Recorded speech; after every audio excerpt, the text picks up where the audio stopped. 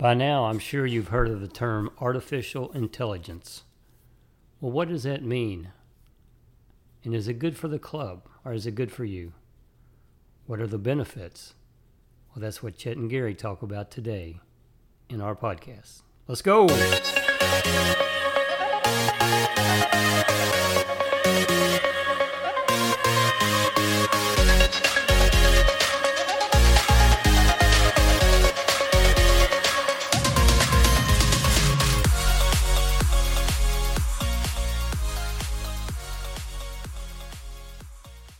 Good morning, Chet, and how are you today? I'm doing great, Gary. How about yourself? I'm fantastic. Let's talk a little bit about artificial intelligence. How about that? Okay. Are you going to get it or am I? I tell you, if I have it, it's artificial, so my intelligence is all artificial. Let's discuss a little bit what we've talked about in our little sessions and in our downtimes and the help sessions about artificial intelligence and how helpful it can be and is it beneficial to our membership?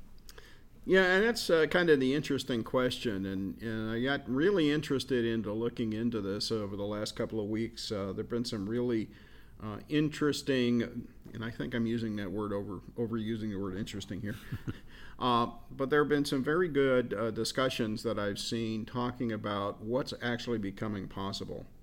And what I actually began to wonder was, would it be possible to use some of these artificial intelligence chatbots, they call them, like ChatGPT or Bard, B-A-R-D, at Google, to help people when they had a problem? So I actually went into some of these and tried that, and for example, I said, how do I reboot my iPhone 14? And it gave me detailed instructions on how to reboot my iPhone. It didn't give me a link or a reference to another document I had to go read. It simply gave me the instructions. That's nice. And that's the advantage I see to this, and it did it in a very natural human language form. So it said you push the power up button or the volume up button, you push the volume down button, you push the side button and hold it until the Apple logo shows up, which is exactly what I would have told somebody if they'd asked me, how do I reboot? And another one I said was I asked it, how do I print from mail on my iPhone 14? And it went through and gave me the instructions on how to print from mail to an AirPrint printer and gave me information about AirPrint printer and what that basically was, and then making sure that I was on the same network and a whole lot of things like that. So from that standpoint, I think this may be a very valuable tool in a lot of cases as these things evolve a little bit further than they are. And when it gives you those instructions or whatever you prompted to do, that the results can also be read to you. Yes. If you've got sight limitations or. That's right. Yeah, you can turn on the speech features and have it speak. But as I got more into these, even beyond the benefits of what we can see, or asking it to do things for us, like we can ask Siri to take a screenshot for us and things like that, and that's just going to get better and better and better. And by the way, it's interesting that Apple apparently is working on getting some of this technology into their products, but they don't seem to like using the letters AI. Right.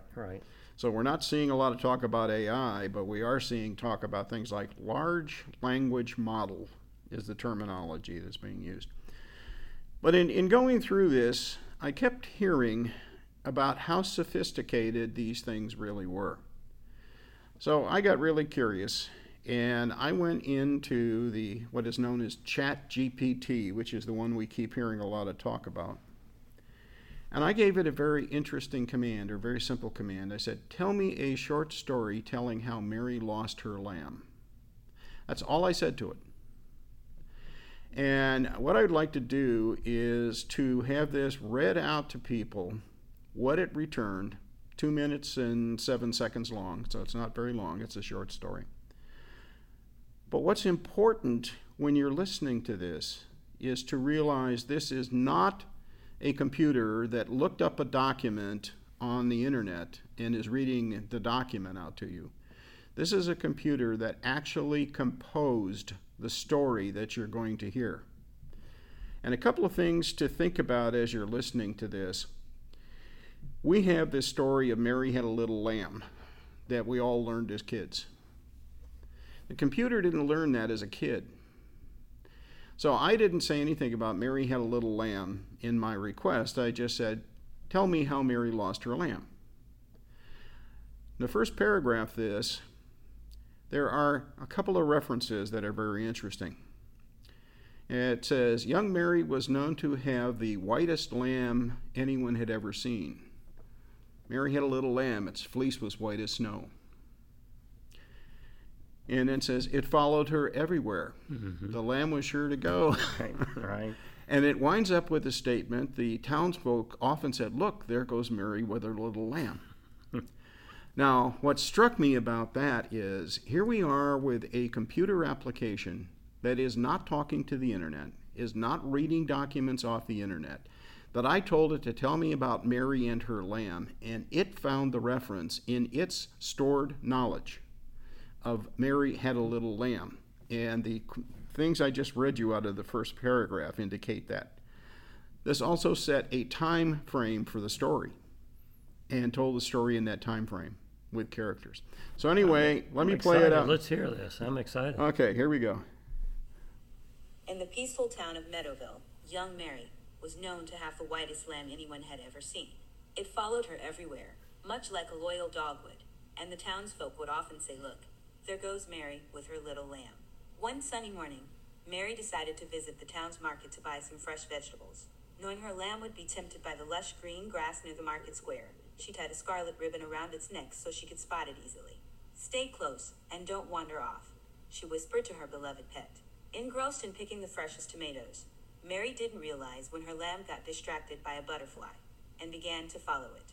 The butterfly fluttered away, leading the lamb further and further from the market square and into a forest nearby. When Mary finally finished her shopping, she turned around to find her lamb missing. Panic gripped her heart. She called out, but there was no answering bell. With the scarlet ribbon as her only clue, she scoured the market, asking everyone if they'd seen her lamb. Old Mr. Thompson, who sold handmade wooden toys, said he had seen the lamb following a butterfly towards the forest. With hope, Mary sprinted towards the woods, calling out for her lamb. Deep in the forest, the lamb realized it was lost. The butterfly had long since fluttered away. Afraid and alone, it bleated softly. But as fate would have it, a kind woodcutter heard the cry. Recognizing the lamb with the scarlet ribbon, he decided to keep it safe until its owner could be found. Hours seemed like days, but Mary's determination never wavered. And then, just as the sun was setting, she stumbled upon the woodcutter's cabin. Hearing a familiar buzz, she rushed inside and found her lamb safe and sound. The woodcutter, seeing Mary's relief, smiled and said, I knew someone would come looking for this special lamb. The bond between you two is clear to see. Grateful, Mary hugged her lamb tightly, thanking the woodcutter profusely. And so, with her lamb by her side, she made her way back home, the scarlet ribbon shining even brighter against the backdrop of the setting sun. The town saying might have remained the same, but for Mary, it held a deeper meaning, reminding her always of the day she almost lost her dearest friend. Oh, that's pretty impressive. When you think about that, that was, by the way, read out by my iPad Pro from the text that was generated by the Chet GPT application. That was completely computer generated. If somebody else were to ask the same question, they'd get back a slightly different story. This is not something that's stored in memory and being read out to me. It's being composed by the application itself. This is one of the things that is causing teachers to get very worried. Suppose that you said to your class, your homework assignment is to write a little story about Mary and her lamb. This took about 30 seconds for the computer to generate this. Yeah, it's pretty. It was pretty detailed too. A lot of, there was a toy salesman, a woodcutter, a forest. Yes, and that is the thing that just blew me away when I started to think about this. This put together a storyline in a particular time frame, had characters that had developed and put into that storyline. It talked about the butterfly fleeting or fluttering instead of flying, and some things like that, which gives it the appearance of a level of understanding of things outside the context of the request that I made. Right. This is the thing that is just unbelievably startling about this. I got one other one that I want to have this read to you because I went into this, and let me get this one queued up here. I went in and I said, could I ask you to write an email for me? And so I actually did that. I went in and said, write an apologetic email saying I'm sorry for missing an important business meeting because I got hung up in traffic at a railroad crossing. This is what it generated. I hope this email finds you well. I'm writing to extend my sincerest apologies for not being able to attend the important business meeting earlier today. Unfortunately, I got caught up in an unexpected delay at a railroad crossing and the traffic held me up for a significant amount of time. I understand the significance of the meeting and the value of everyone's time. Please know that I had every intention of being there and contributing to our discussions. I've already taken the initiative to get a summary of what I missed, and I'm committed to catching up on all the points discussed. To prevent any such occurrences in the future, I'll be looking into alternative routes and making sure I leave earlier, especially during important days. If there are any immediate actions or follow-ups required from my end, please do let me know. I'm keen on making up for the time lost in ensuring that my absence doesn't hinder our team's progress. Thank you for your understanding, and I deeply regret any inconvenience caused. I value our collaboration, and I'm committed to ensuring this doesn't happen again. Now again, when you think about what was just written, composed by a computer, you begin to realize just exactly what everybody is worried about a little bit with these. And I watched an interesting YouTube video where two college professors were talking about this, and one of them said their school talked significantly about how to handle this and what to do with students. And they decided to endorse and not try to block the use of this. And so they gave some requirements to the students that said if you in fact use ChatGPT or one of the other chatbot type applications, that you tell them what was the request that you gave it, so they can look at how you asked the question to it that it answered, and that you give the application credit for what was generated. But they said that they're not blocking students from using it, just giving some rules to the students about how they do it. And in fact, one professor was actually using it to do some evaluations and analysis of existing data, which the students would then use to do their work. And so this is turning out to be quite something.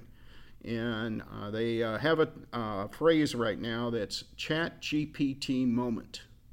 And I actually got interested in what in the world that was, and I asked the software that, and it gave me a nice long dissertation on what that was and kind of referred to the iPhone moment when the iPhone came about in 2007. So I think we're looking at something with this that is going to start to have a major impact on how we talk to computers. Absolutely. It's just whether we want it or not, it's here. It's here. It's here to stay, and it's only getting more. Yeah, the snowball is going over the top of the hill, and it's too late to put the genie back in the bottle. It's out.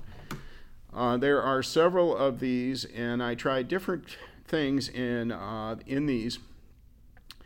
And there's Bing from Microsoft. There is Bard, B-A-R-D, from Google. At Google, you get it bard.google.com. Bing is an app you can download and put on your iPhone or your iPad. ChatGPT is an app you can install on your iPhone or your iPad and play with some of these things yourself. One of the things that I found, though, was that the one from Microsoft, when I asked it for some information concerning the life expectancy of people, gave me a very nonsense answer, which was very difficult to understand. The other apps gave me a much more meaningful one. So you might want to try different ones of these to see which one helps you the most. The other thing, though, that was interesting, there was a 60 Minutes presentation, and they introduced the idea of something called hallucination. And they said that these applications are not working by doing a search of the internet.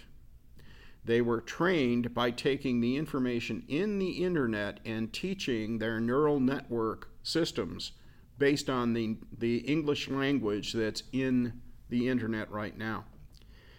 And that because of this, the languages will try to do whatever they can to answer your question.